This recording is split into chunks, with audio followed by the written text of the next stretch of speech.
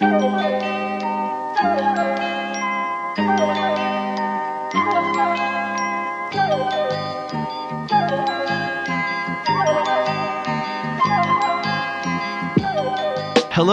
everybody, and welcome once again to this episode of TF. We're recording two today. Milo has no idea which one it is, and I'm not going to tell him.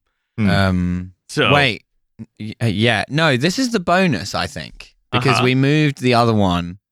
You're trying to fact this from Thursday. You're like, so I'm pretty sure this one was the one that was scheduled for Monday. So this is the bonus. But however, could I not have mixed them up because I decided the content of this one was better for the free one? I'm afraid you're wrong. This is actually the free episode, and you have lost your privileges of saying your little radio thing for this episode. So you hate to bad see luck. that. Let's show him his consolation prize. I'm really glad because you could probably see my eyes start to widen knowing that we're doing a double recording and that I have to edit this one, have it out tonight. I was like, please God, don't mean it's the second recording tonight I got to wait for. You looked absolutely terrified. Yes. See, Juliet's paying attention. She can tell. Yeah, it is Riley, Milo, Nate in studio, Alice in TF North, joined by returning champion Juliet Jacques. Juliet, how's it going? I am all right, yes. That's right. I have subjected you to listening to several episodes of The Rest is Politics. What vengeance would you like to wreak on Milo today instead of me? It strikes me that Milo is not the person to blame here. But he lost the contest to decide if it was the free one today or the bonus Milo one. Milo is a sort of O'Malley's child of this podcast now. Well, I sent it to you all when the time comes to listen to the first episode of George Osborne and Ed Ball's Frenemies podcast. That's going to be an interesting sort of news section they do up front, I think. I think that email was sent not to disrupt George Osborne's wedding, but to try and stop that podcast from happening. But from the future, from a Terminator.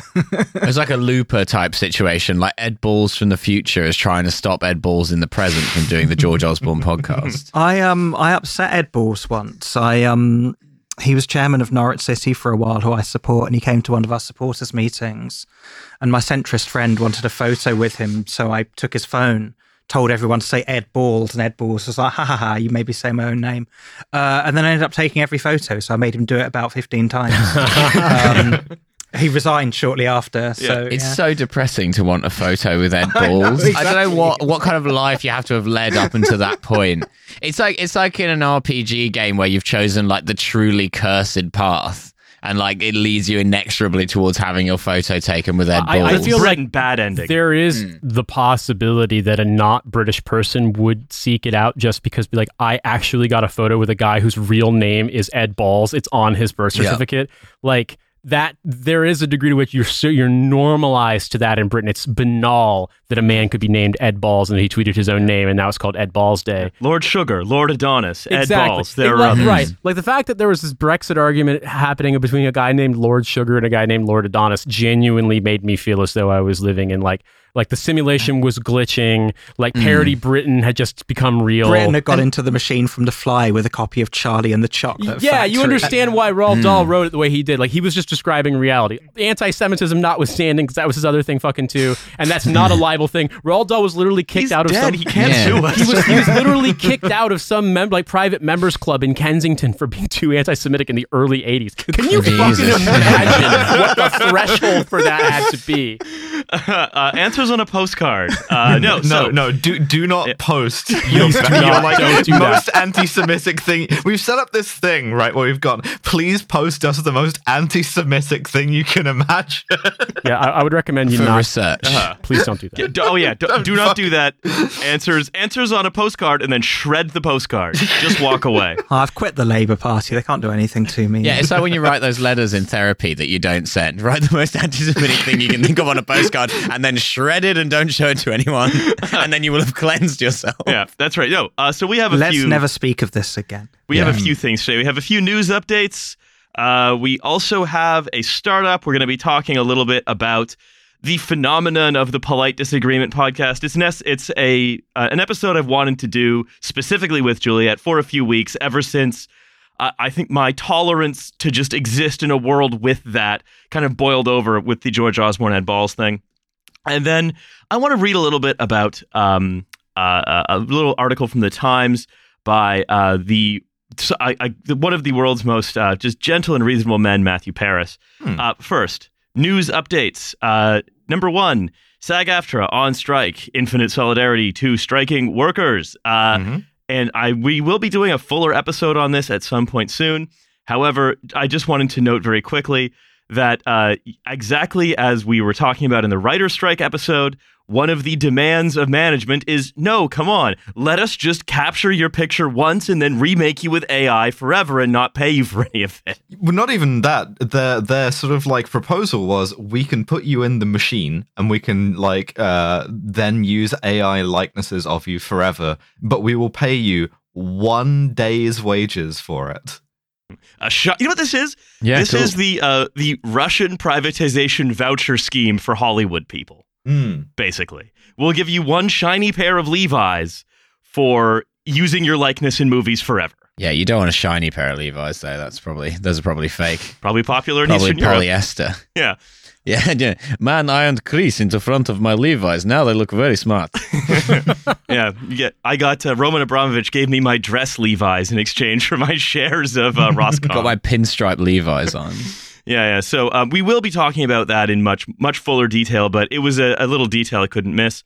Another small detail as well I couldn't miss, of course, is the ongoing report on the Elon Musk Variety Hour, where, of course, as you'll all know, Twitter's ad revenue is down. Wait, sorry, have I missed the Elon Musk Variety Hour coming out? You know, I just had to check because in the era we live in, it's perfectly possible that Elon Musk would start releasing a Variety Hour. What, like a purely spite-based talk show? Yeah, like a really weird, with like memes from 2009. Like, he's just basically doing a TV show from 2009. This is basically like, he would be much happier. Like, genuinely, that's what he wants to be doing. But Elon Musk interviews the Star Wars kid or something. Yeah.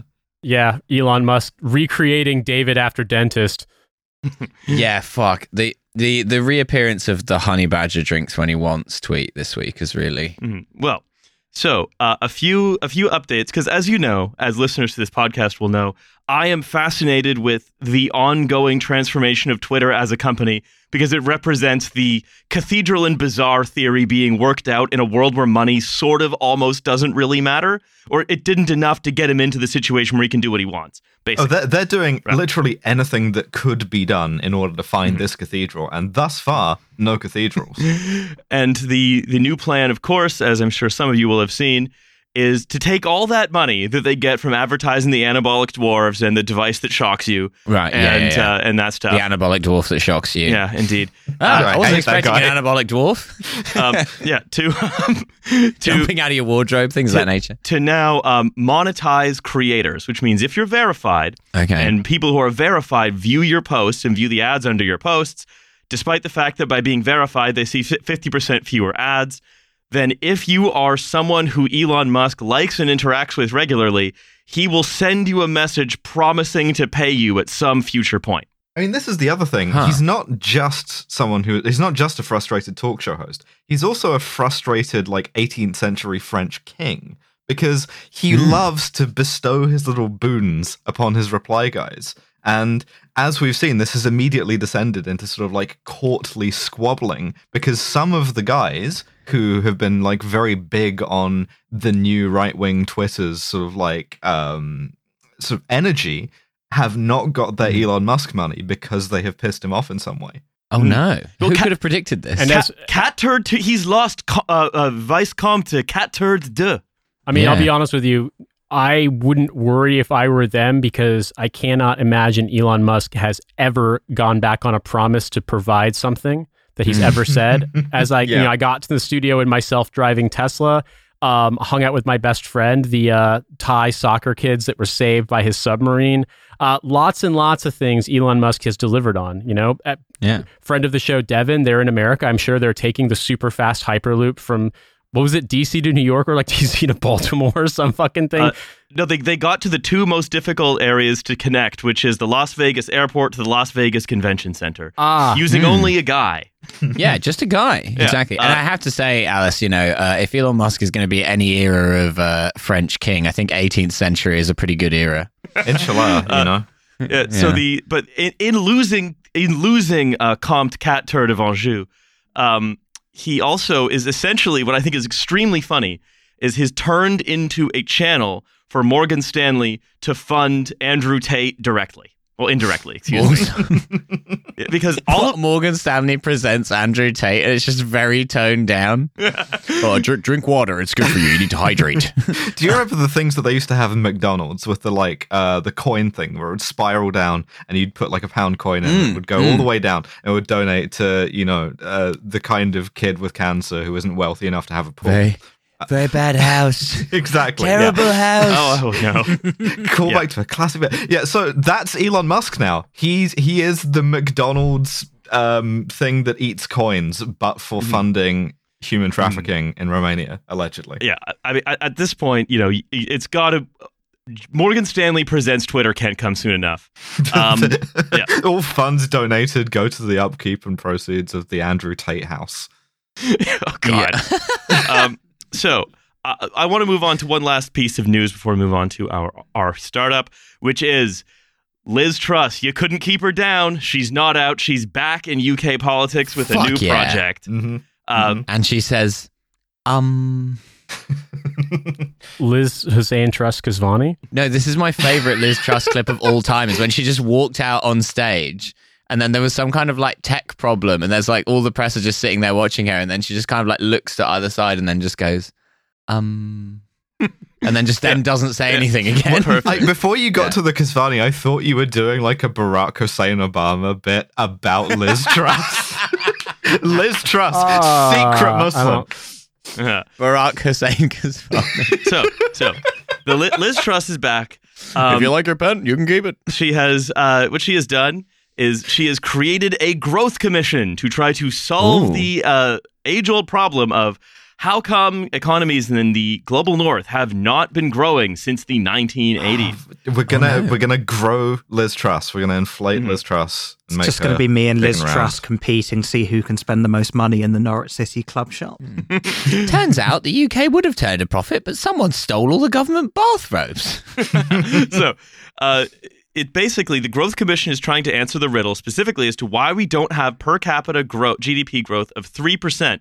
But that hasn't happened since like the 50s, when Europe was just a big container marked "Insert Marshall Plan" here. Also, I wonder if underinvestment has anything to do with it. I mean, maybe a tiny bit. I have some of their theories here in front of me. Wokeness, right? Well, these are more like the technocrats. They're looking for more stuff to cut. I'll jump to my quote from the end, actually, which I thought was really fun. It was Shankar Singham, one of like the big brains of Brexit type people, speaking on behalf of the Growth Commission, which is just a panel of economists, essentially. One of whom is Tyler Cowen. For economist heads, they'll be giggling that Tyler Cowen has joined yet another body to try to say, what if we made Hong Kong but Britain? Tyler Cowen is a guy who should be a surfer. Like, that's how that name sounds. That is not a name that should be attached to an economist. So he is so Shankar Singham said, part of the problem is because we've not done a good job in the last 20 years in identifying what the cost of regulation is. The assumption in advanced economies is that we've exhausted all the gains of pro-competitive reform, meaning cutting regulations. So there was stuff that like Liz Truss didn't get to do because she imploded the economy because in like literally 3 days. Because like she basically got in the plane and immediately retracted the landing gear and it just fell. Yeah, essentially. So the argument here is, look, the problem is we don't actually know what other regulations to cut, which other programs we could cut. So what we have to do is figure out which ones to cut, which is essentially going to be the growth the commission. There might be a whole other bottom beneath the bottom of this barrel, and we've got to keep like scraping until we find it. Yeah, so they issued a report, which once again I have read. I think I'm one of the few, very small number of people who actually possibly the only person. Yeah. They say as of today, UK GDP per capita is about 36K compared to about 53K in the US. The average American is earning a third more than the average Briton. How many? If over the next 2 days, the UK economy could achieve annual GDP per capita growth of 3%, as we achieved in the 1950s, and is currently being achieved in, for example, Poland, the economy will be 65% bigger by 2040. Which is just look at the numbers I'm typing into this calculator. Precisely, yeah. This is what's happening here. Is that Liz Truss is having some fun with numbers, and because she's a big important person, all of her fun with numbers cannot be just ignored out of hand as it ought to be. £100, that's a lot. Look at it on this calculator screen. Now look if I press this 00 button here. £10,000. Pretty cool. You might think that the number, Jesus Christ, 8,080? Is that what you're... 8,085. I was going for the one that spells boobies upside down, but I couldn't remember. I got to like 8,008, and I was like... What calculation is Alice trying to do? Yeah, that was the calculation. That was the like really advanced shit going on in my head. 58,008 is the one we flip it upside down. It says boobs. I can't remember boobies. We weren't that advanced in the Midwest. We had to settle for simple country pleasures. Yeah. So, essentially, the argument here essentially is that we need to find out what as a fully developed, chronically underinvested country that used to be in the European core and is now kind of in the European periphery can do to match the percentage growth rate of a country that is coming from the European periphery into the European core with huge amounts of investment. It's a real fucking head scratcher, but they're going to find the final regulation to cut that makes that happen. I hate it when the growth of the European periphery comes to my European core. The last thing, though, is I want to say is, of course, it wouldn't be a Liz Truss project if it wasn't shitty and hasty and fucked up immediately on release. Because, of course... And a slightly soiled bathrobe somewhere along the way. I looked at their... you did talk about looking for a false bottom or a second bottom of the barrel. It's like, if there's anyone who could find another bottom, it's Liz Truss. They published their team, their advisory board, but they forgot to take out the lorem ipsum and the AI-generated same picture of a red-haired hiker 10 times. So 10 identical red-haired John Smiths are going to Dolores it emit the economy until it's growing again like Poland. Are we sure that we haven't just sort of like discovered the conservative economic cloning program where it's cranking out John Smiths? And pretty soon every advisory board is going to be 10 of these identical guys lorem ipsuming it. In a way, though, it's funny because, like, obviously we laugh and we point out how absurd it is, but, like, this is the same thing with the reason why you have, like, fully devoid of any charisma whatsoever politicians constantly running this country. Like, the system is set up in this country that basically you either don't get a say or the people who are sort of dictating received wisdom just hear keys jingling. And it's like, you read this, no one else has to read it, basically, because everyone is going to be like, oh, what a great idea. It sounds like no one even wrote it. No, well, yeah, exactly. The machine wrote it. It's like nothing at either end, yeah.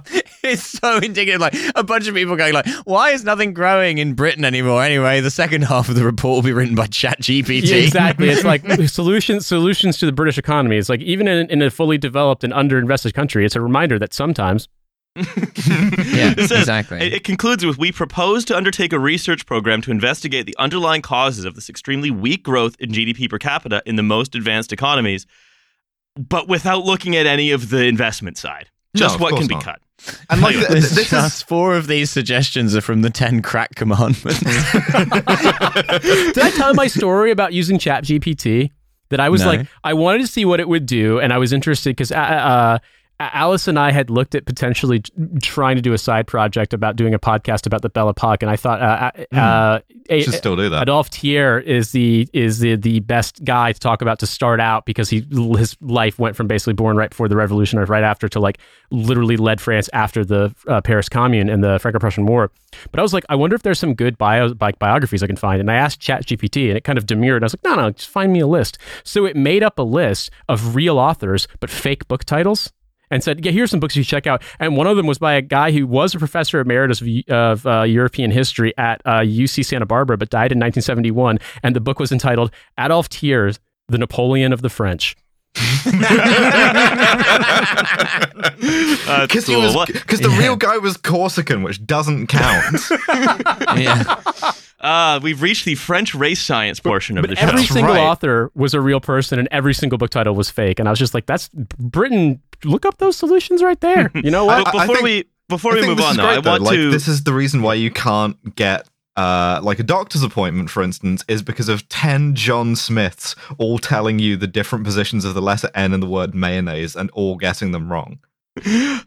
Before we move on, I just want to bring in Juliet on the Growth Commission. I've already mentioned I would just base it entirely around like investing in the Norwich City Club shop. I don't have any other solutions. I mean, Liz Truss might want to buy some like branded bathrobes. I don't know. We just socialized the entire economy, but through the prism of Norwich City. If we can improve the footy scran at all of our football clubs, maybe the British economy will grow. Delia Smith's like the chairman, right? She's still. Yeah. Amazing. Humane AI is the name of the company. It's called Humane AI.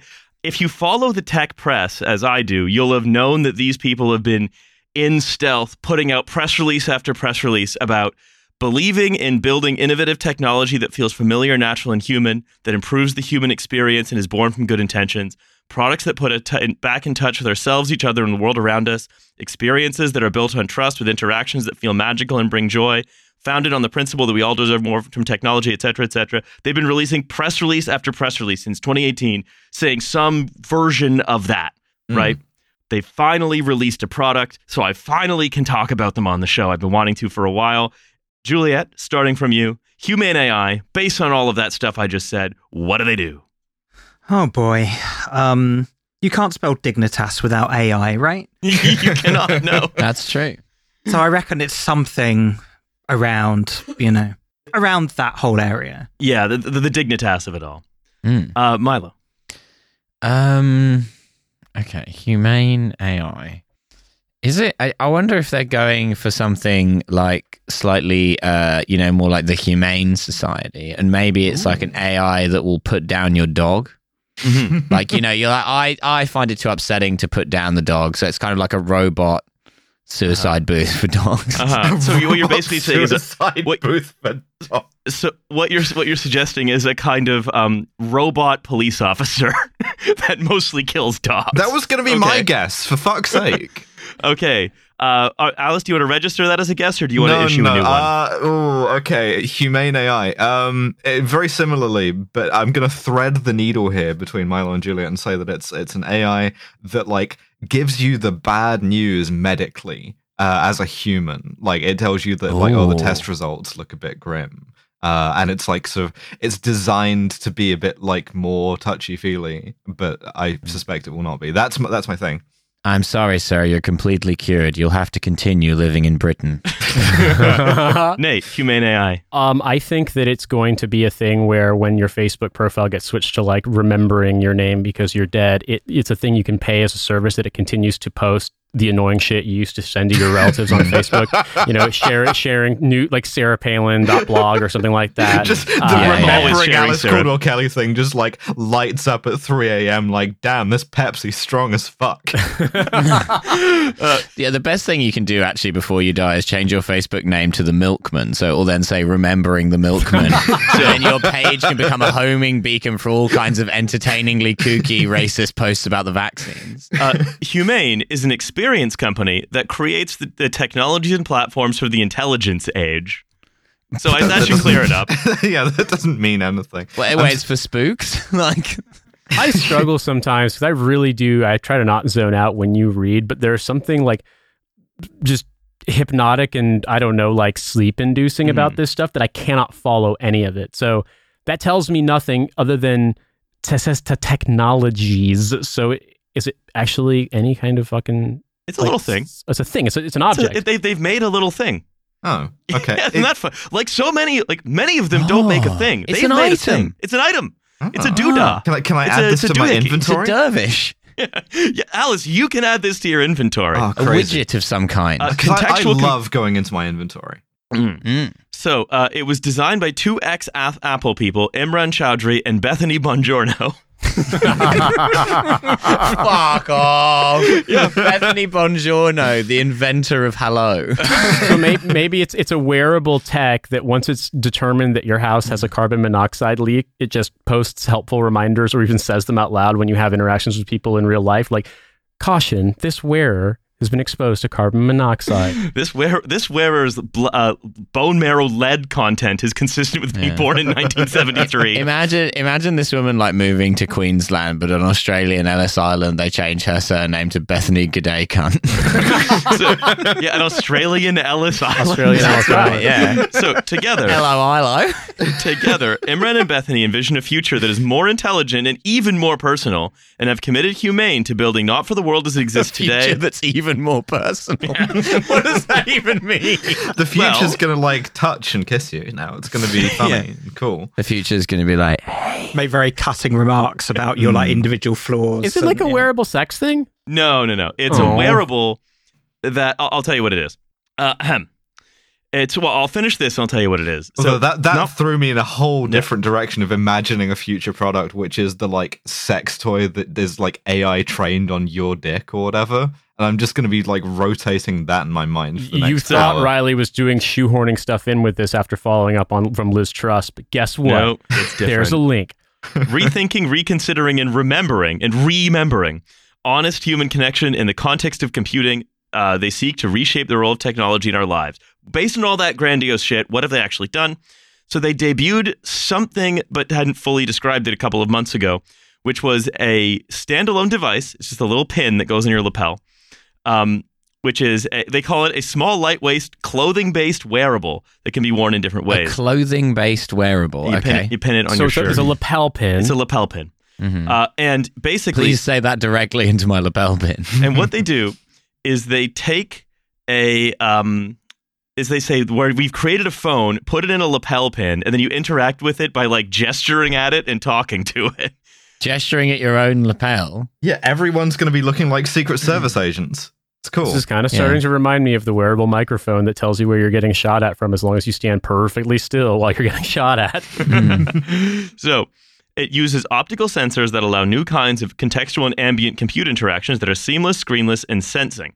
And then they live demonstrated a few of the features. One was taking a phone call, and basically it vibrates, and then you hold your hand up in front of it, and it projects onto your hand like mom calling. Aww. And then you gesture to answer it. I thought it was going to be like actual gaydar, that it assessed body language and motions and stuff, and then it goes to it in ear like one of those tells you their Kinsey scale rating. Auditory aid things that you have. It's like, this person is extremely gay. It's just letting you know. And your phone goes off in like your lecture, and before you know it, your fucking phone is projecting Twink Bussy calling like onto the projector screen in front of 200 people. I really didn't like it when everybody got those like clocker like lapel pins, and every time I walk in front of someone, they get a little alert on their lapel pin that just goes, "She's transsexual."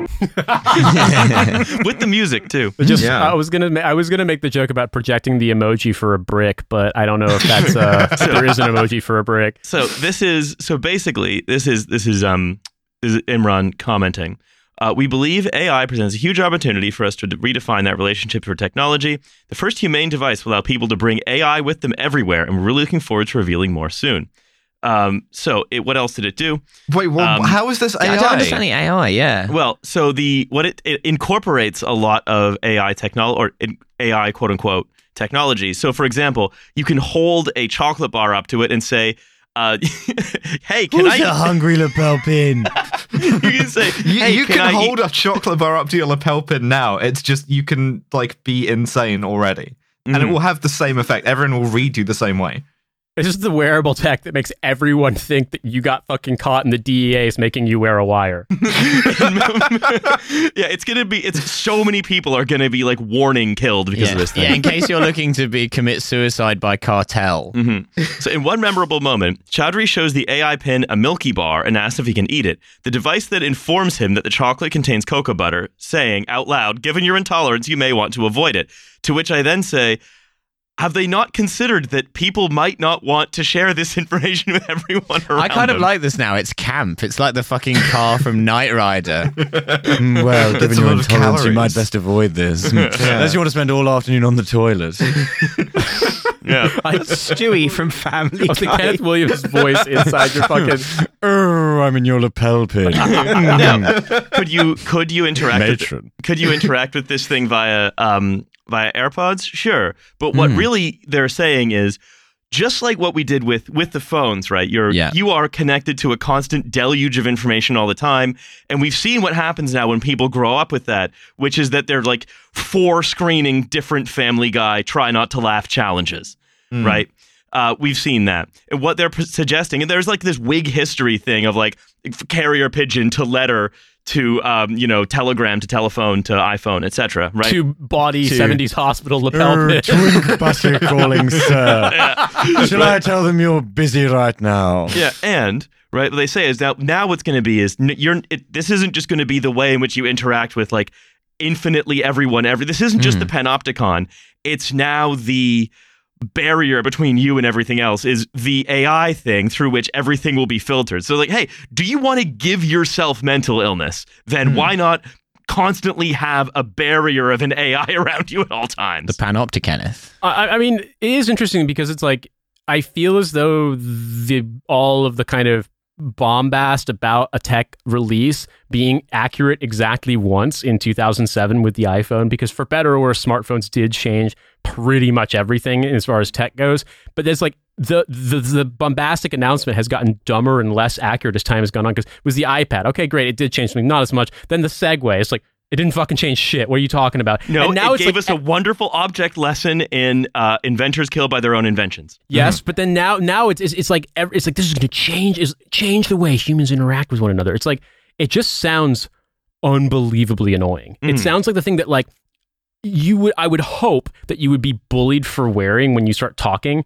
and like gesturing and it's projecting whatever the fuck. But also like, it just seems incredibly distracting. Like, remember there was like the dystopian thing when people were like, oh, Google Glass is going to be this big paradigm shift. And someone's like, this is actually what Google Glass is going to be. And they just made like a video where like you wear Google Glass and everywhere you look, it's just popping up fucking ads. Yeah, you're like the Terminator, but it's for like ads. that, but everyone's excited about it. Like, here's the parody worst case scenario. And everyone's like, hell yeah, this fucking rule. Or at least the people involved with this project. This will only work if it camply owns your bullies for you. Like someone calls you gay for wearing it and then it goes, and I thought it was me who was supposed to be projecting. All right, we're gonna hire you for the voice. Like so basically, you're gonna get a swirly before the cartel kills you, is what you're saying. Yeah. I hate my cartel bullies. So what is being sealed into an oil drum but a kind of acid swirly? So look, high level bullying. I've been following Humane AI for a while.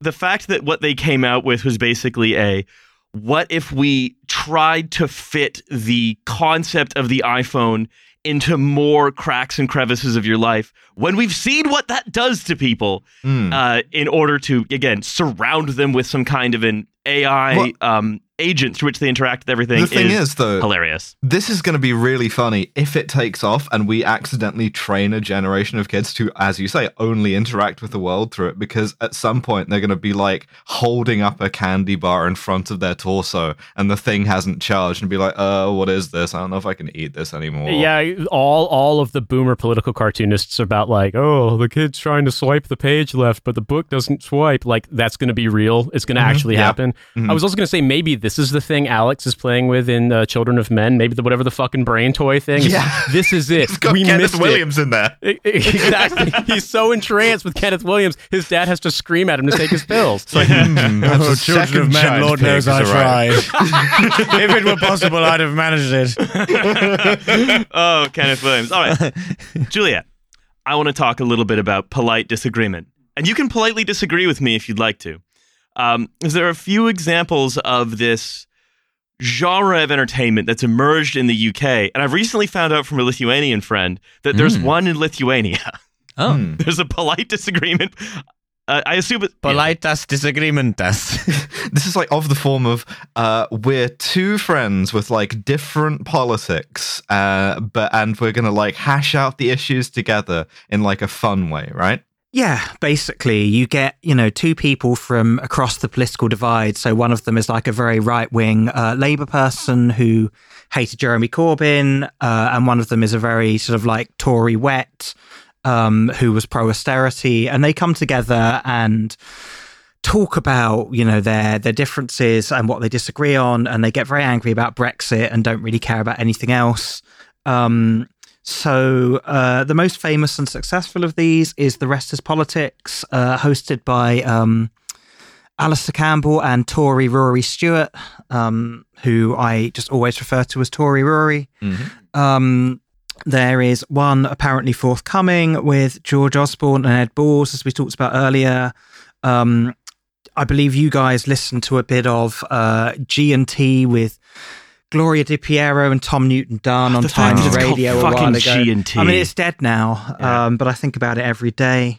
There's Dining Across the Divide in the Observer, where, two people come together and they meet, and maybe they disagree about Brexit or trans rights or something, but they have not to activate myself for the Kenneth Williams epic put down thing for hypocrisy, but I know this is a thing with all podcasts, including us. It's a bit middle class, isn't it? Or a bit upper middle class. There's sort of the abiding fixation politically seems to be, why can't we have nice things anymore, including civility in the discourse or being why in the can't we EU? Get along at the dinner party? Yeah. I'm feeling awkward at. Also, I feel it's a little bit of a send up to assume these people aren't already friends in real life.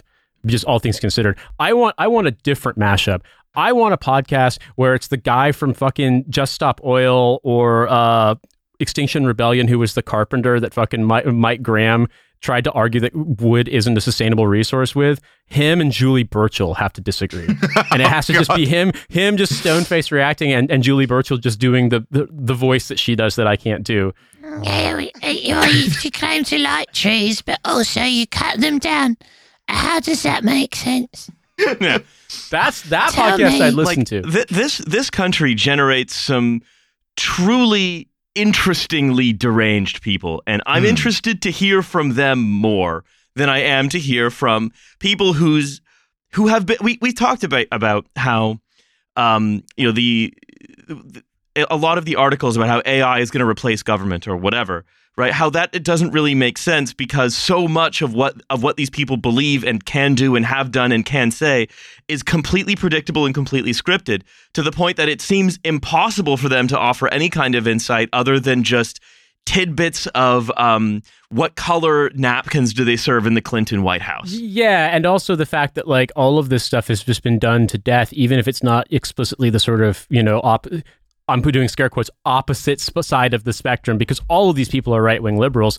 That's been done in fucking Moral Maze. I mean, literally everything on Moral Maze is just a bunch of either Tories or crypto Tories, and of course fucking Melanie Phillips basically being you're a racist against white people, also cut down the tall trees. That is absolutely a fucking thing that has been on all British radio and whatever, fucking entertainment for so long. None of this is new. It's just slightly more annoying. Juliet, we've sort of established what these things are. You've described them as a kind of cultural product of the centrist counter-reformation in a draft article you've sent me. Can you go into that a little bit? Yeah, I mean, what's been very interesting and very notable is, the centrist restoration we've got in Britain, two-party system where both the parties are led by, a knight of the realm and a former investment banker, is that none of that was done through argument. None of that was done through persuasion. It was all done through, kind of lying in leadership contests, fixing the rules, purging. Also just top-down imposition. I mean, that's the thing exactly. that I always explain to friends back in America. That, America sucks, and there's maybe the veneer of it, but, you couldn't have a AOC-style upset in a primary or a Dave Brat-style upset for the fucking Republicans because it doesn't matter. It doesn't matter who a constituency party selects. They just fucking impose shit. Yeah, exactly. And that's every echelon of politics in this country. It's just nah, don't think you'll be doing that. And since 2015 and especially 2020, that's been very strongly reasserted because they've realised that whenever they have any kind of open discussion about ideas, they just get tanked. So this really is a kind of victor's piece, I think. It's an attempt to re-establish the kind of boundaries of acceptable debate where there is the illusion of disagreement from people who don't really meaningfully disagree, or if they do, they only disagree long after the issue has actually been settled. I mean, I spent some time with Alistair Campbell and Rory Stewart's The Rest is Politics. I've now listened to 2 episodes of that, which was at least 3 too many, quite frankly. And there was one where they actually talk about the art of disagreeing agreeably. It starts off with them congratulating themselves on... I'll add, I listened to this as well, and then I read your transcript of this particular discussion. This is from last year, and I very nearly had to message Milo to say, I need a new computer because I have ripped my old one in half. I mean, that was very much, yeah. I really want to see a disagreeably disagreeing podcast. I want to see where it gets like properly nasty. Well, later on, they get quite heated and they talk about austerity, and they kind of politely agree that Alistair Darling would have been better at doing austerity than George Osborne. But then they get animated about the only thing these people ever get animated about, which is Brexit. They get onto Northern Ireland, and Tory Rory provides a trigger warning, basically saying, look, we're going to disagree here, but don't worry, everyone. We all end up being friends in the end. And then no, that's not what I want. I want one of them to have like spilled the other one's pint, right? I want to hear the phrase "You're lucky I'm on parole." Yeah. It should be Rory Stewart on a podcast about Northern Ireland, but with a guy who's in a balaclava in front of an Irish flag. Well, be very careful. Earlier today, I saw. I'm sure it's done because they want to do it for like kids to not be freaked out by medical stuff if it was an emergency. But I saw it was a regular London ambulance, but it was the livery was painted to be the Peter Pambulance. And when I see it's like you've been stabbed nearly to death and you've waited 19 hours for an ambulance, but it's the Peter Pambulance. That's fucking what this feels like. It's just like they were always stabbing each other. To be fair, the Peter Pan just lot, bleeding out in the fucking Paddington Bear ambulance. Just like thinking about the relentless march of tweeness in this country. Oh, I'm Dr. Hook. Oh, wait, that's a different guy. Well, there is a great bit where they're talking about the Northern Ireland Protocol around Brexit. And they're not even disagreeing, really. They're just talking past each other. But Alistair Campbell is getting very angry. And he just says, look, I'm going to disagree disagreeably with you if you're not careful. And I thought, we all remember what happened to the last guy who did that. So this is also, we're they say that they reassure you at the end of that episode that they've got into a more agreeable position and that they, quote, love having arguments. I mean, see, this is the thing, though. They have such great makeup sex. But like all of these people have like so much actual blood on their hands, whether it's from being in government or from being in media, and none of this, it seems, ever actually makes it in. And there's a real darkness in there that I think like disagreeing disagreeably could interestingly explore, but instead we're all chums.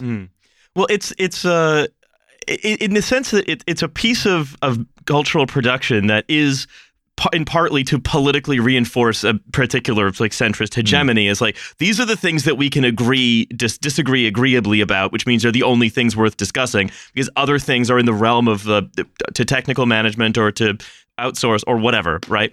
Or, foreign policy stops the water's edge. Yeah, whatever. For sure. And that's why I'm not interested. That's why I want the sort of like really venal personal attacks. I want to hear like Alistair Campbell talk about Rory Stewart's mum. You want to hear Alistair Campbell call Rory Stewart a fucking dope fiend. Yeah, I really fucking do. I want to hear him threaten to do him fucking David Kelly style. Like, I want Alistair Campbell to say to Rory Stewart, basically implying that he was a sex tourist in Afghanistan in 2002 when he walked across for some reason. But also, didn't they do a similar thing where they had like a head-to-head conversation with Alistair Campbell and John McDonnell in like 2019? Oh my God. Similar fucking thing. And it's like McDonnell couldn't bring himself to say that Campbell was a war criminal. No, it's the constraints of the form. It's the constraints of the form. Because, like, genuinely, that's one of the things about this as a medium, is it forces this kind of niceness. And it's like, no, I don't want to see that. I want to see Alistair Campbell sit down with Rory Stewart. Rory Stewart says something anodyne, and Alistair Campbell says, interesting, Bachabazi much?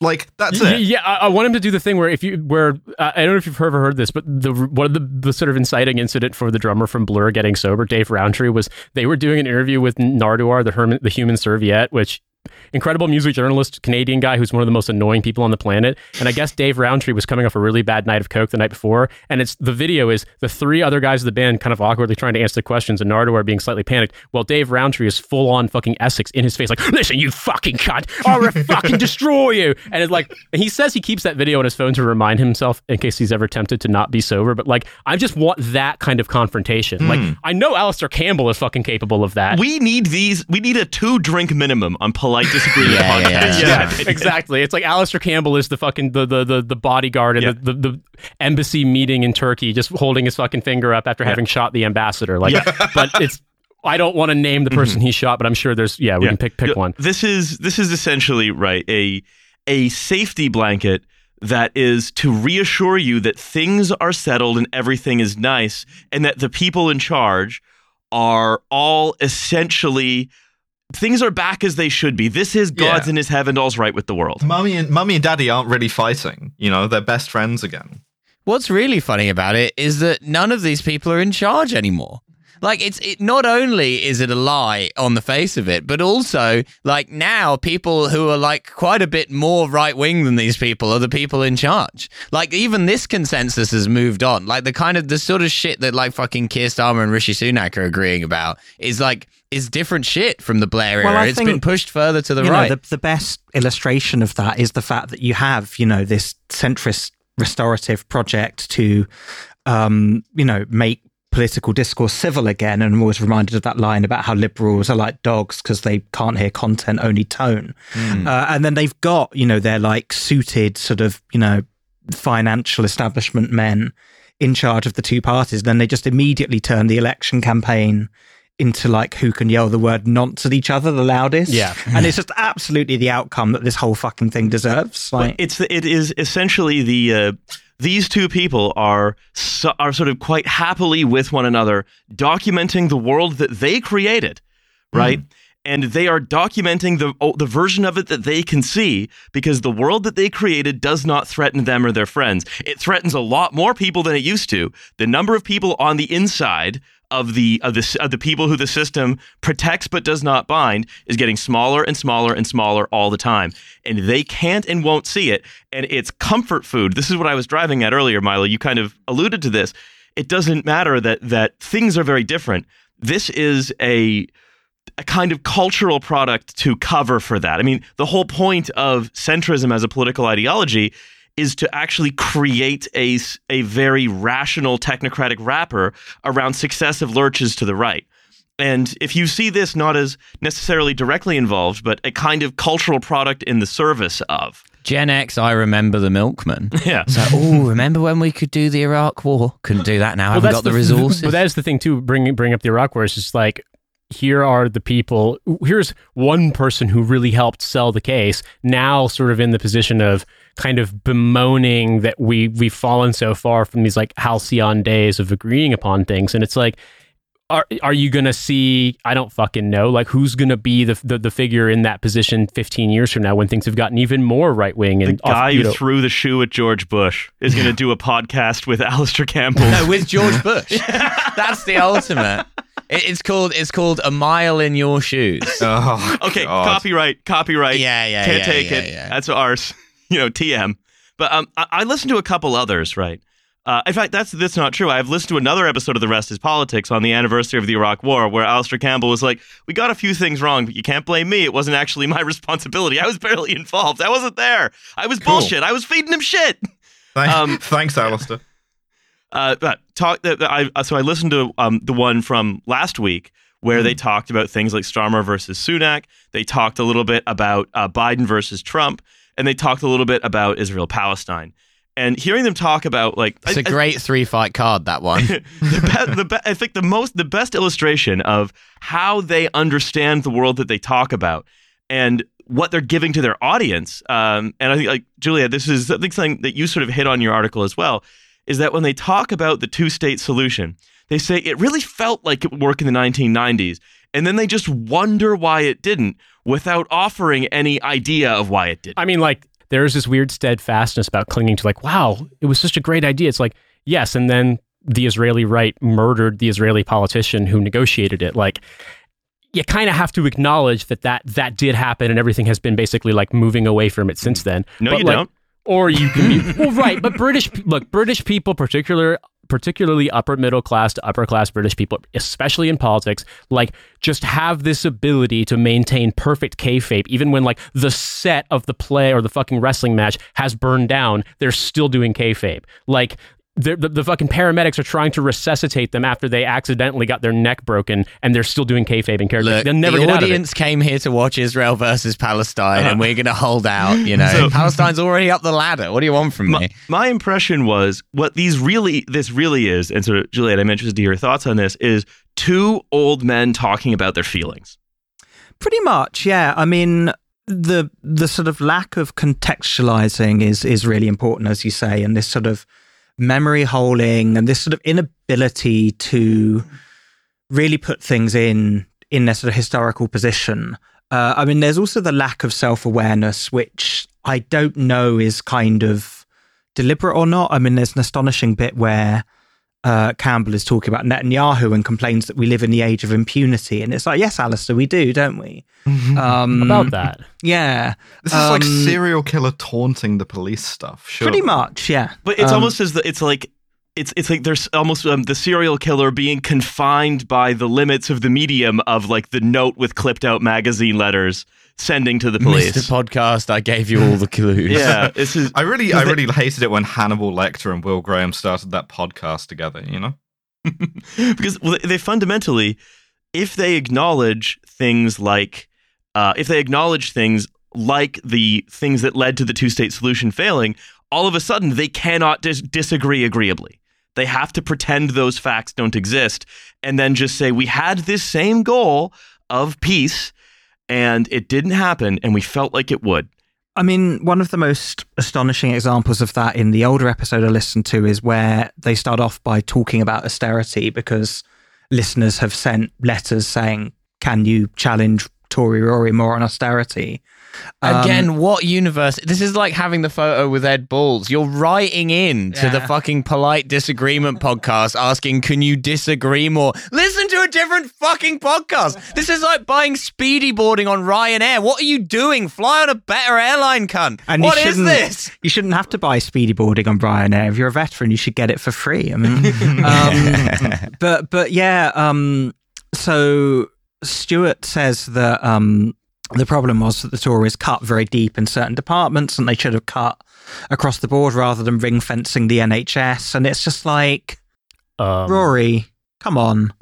Like, I mean, I'm just struggling to put it into words because I promised myself I would remain fairly zen when talking about all of this stuff and not to start kind of like screaming like that Labour staffer did when he first saw the Ed Stone. But like, you know, just the number of things you'd have to sort of like deliberately miss to think that, you know, the problem with austerity was that the Tories like protected the healthcare service and moved those cuts elsewhere. Yeah, it's like you've created a hot dog costume out of people who died when they were fucking forced to like they were declared fit to work when they were like quadriplegic.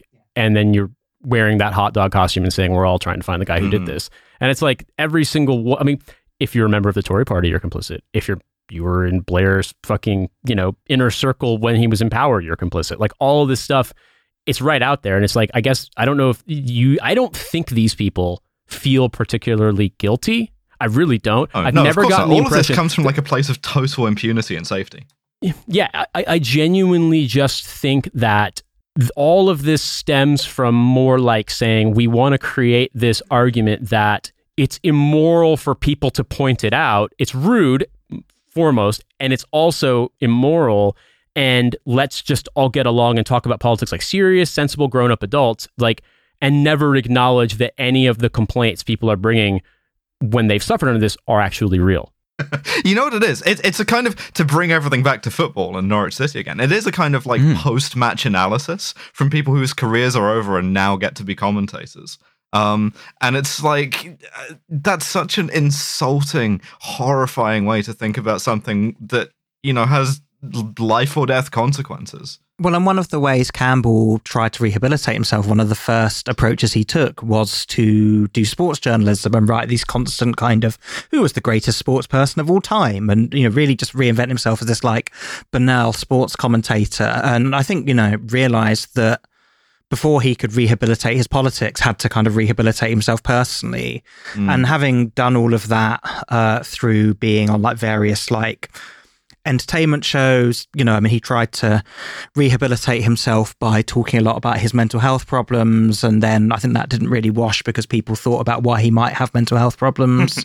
Honestly, if you kill a guy, it's tough on the... Exactly, yeah. And if you kill like hundreds of thousands of them, and you hear the screams of their children when you go to bed at night. I mean, I do think the British public would be surprisingly receptive to the Myra Hindley and Ian Brady mental health and wellness podcast. Oh my God. If it was pushed hard enough. It's interesting, though, because sport washing really does begin at home with Alistair Campbell. Well, the podcast is produced by Goalhanger, which is Gary Lineker's co-founded production company, and it came about through Campbell being friends with another Burnley FC fan who initially suggested that he should be on with Dominic Cummings. And Campbell was like, no, that's that would too be far. an interesting show because Dominic Cummings is insane. Yeah, too much and content. He's an asshole, too. He's absolutely an asshole. And so, the civility ruse wouldn't work. We are not saying we like him, but, he's a dickhead, and he says the things that, in the sort of British journalist / politician omerta, you're never supposed to say. Whereas these guys don't and won't. He's kind of got a Trump quality. He's like agent of chaos. You could send him in there and you could expect him to wind Alistair Campbell up in a way that Rory Stewart is simply not going to. Well, I mean, Campbell does stop short of bullying Stewart on the podcast, but the dynamic is very much Campbell is top dog. Mm-hmm. Yeah. Well, I mean, Rory Stewart is sort of like a haunted Pinocchio puppet, isn't he? Well, I would like a treat from Mother. But a haunted Pinocchio puppet who was brought up reading annuals from 1928 with strips Rupert Goes to Kenya. Oh, yeah. Alistair, have you ever read Tantano Kong?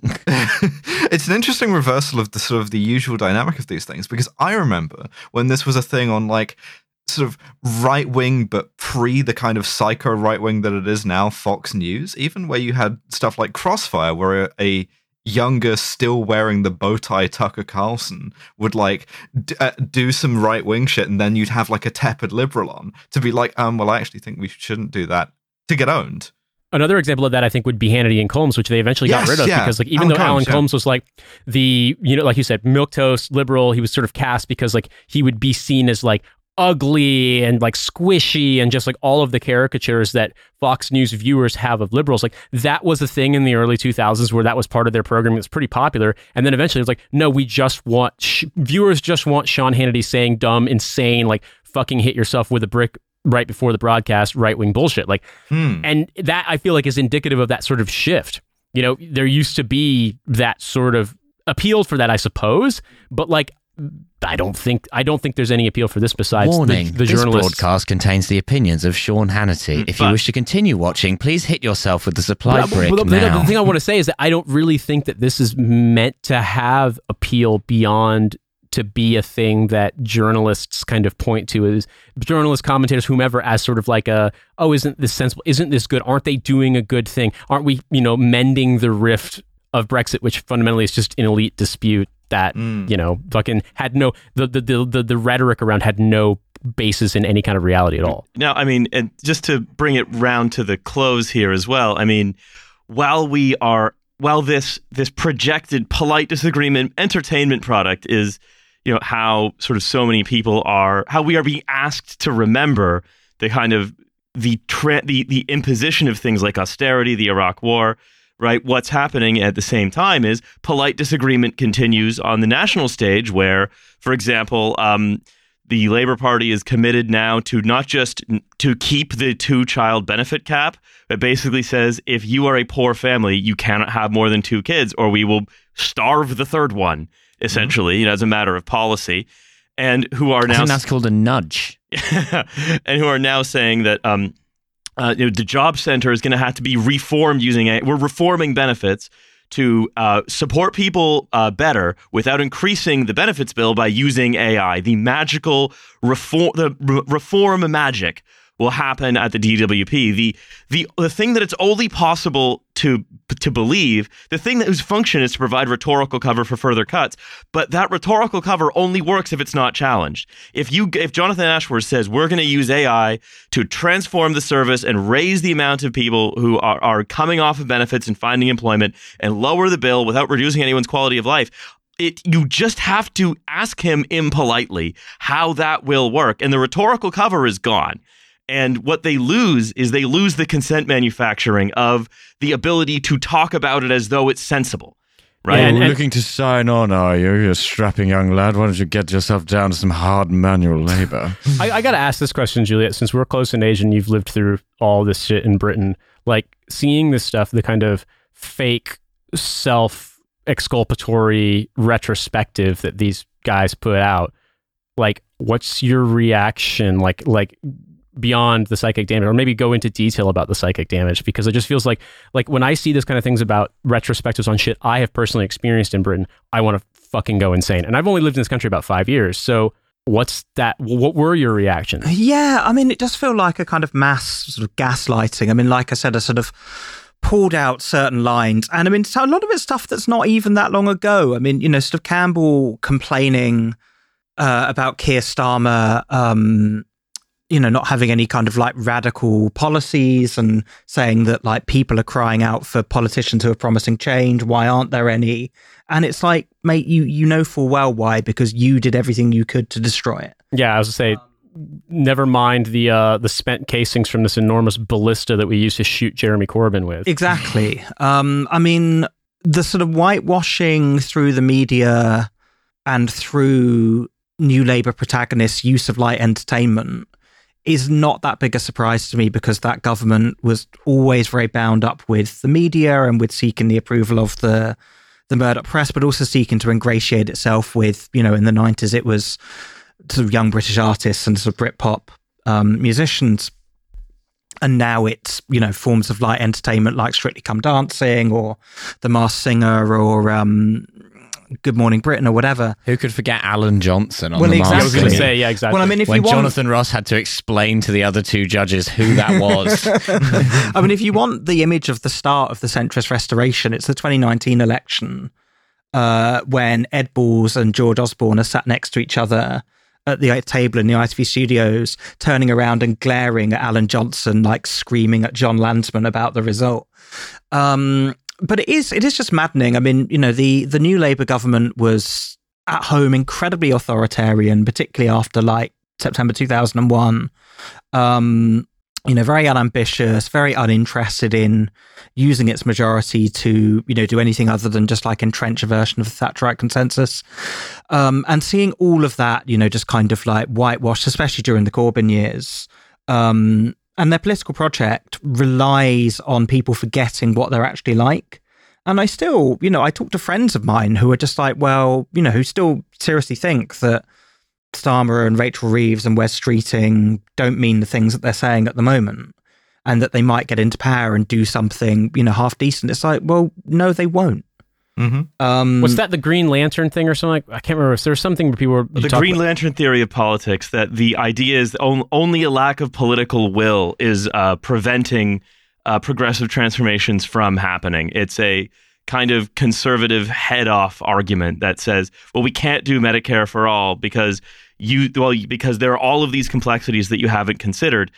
This is usually used in the U.S. Yeah, I'm using it incorrectly, but I guess my impression here was more like, it sounds like they're just they think that they're going to do like a stealth. Oh, what was it? Oh, I won't chase the metaphor here, but basically there's like stealth Starmer who's actually going to do like Nordic social democracy or even further further left than that. He's invisible to radar. They're not going to be able to stop him.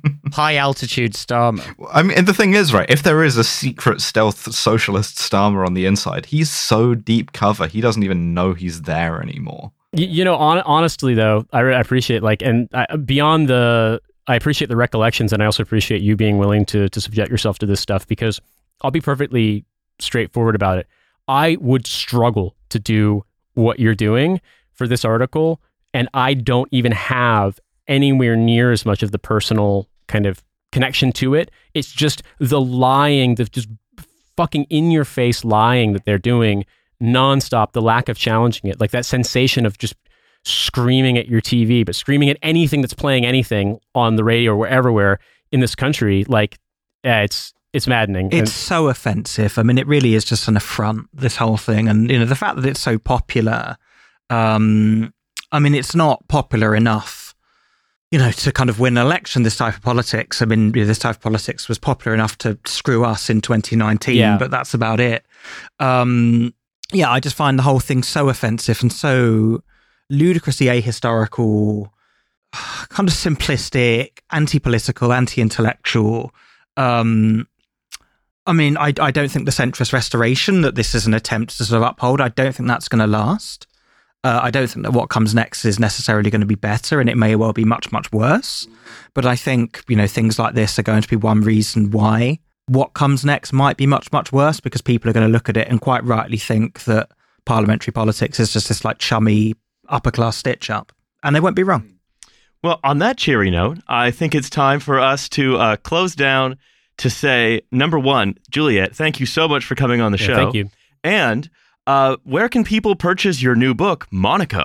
They can get it via the publisher, Tooth Grinder Press, or go to my website, julietjacques.com, and all the details are on there. Yeah, it is a piece of autofiction about the Principality of Monaco, which, if you listen to this show at all, you will know small, let's say, hyper right-wing countries such as Monaco occupy a particular fascination for me. So it is a book I'm going to be reading very soon. Somewhere you might find Dario Item. Indeed. That's right. You would find him there. Yeah. Also, I would like to remind everyone there are 2 live shows coming. That's fucking right. There is one in at Britain. long last, both Mr. in Chapman. Britain. Both in Britain. One in Britain, one in Liechtenstein. Yeah, that's right. One One in in Barbuda. One in London, one in London on the 26th. Are there tickets remaining? I believe so, yes. At the last time of checking, there were, so please do buy tickets to that. That's at Between the Bridges in Waterloo. Also, Edinburgh, the 4th of August, is now on sale. This is the first time we're mentioning it on the podcast as being on sale, but it is now already, I think, half sold. So, wow. Please do snap those up. And finally, there is a Patreon, $5 a month, second episode every week. If you want to hear us talk to Roz and Liam from Well, There's Your Problem about cruise ships and a secret gated community in Scotland that's employing Navy SEALs. We're going to be politely disagreeing with Roz and Liam. Yeah. We're going to be. That's what we're going to be doing. There's that. There's also the $10 tier for extra Britanologies, for extra Left on Reds. You know all about what it is. And finally, there's the stream, 9 to 11 p.m., Mondays and Thursdays. Have I left anything out? No. No, song. I don't think so. Here we go. Oh, Okay, if you're ginseng. in Bedford, 25th of July, which is next Tuesday, I'm going to be in Bedford doing a show.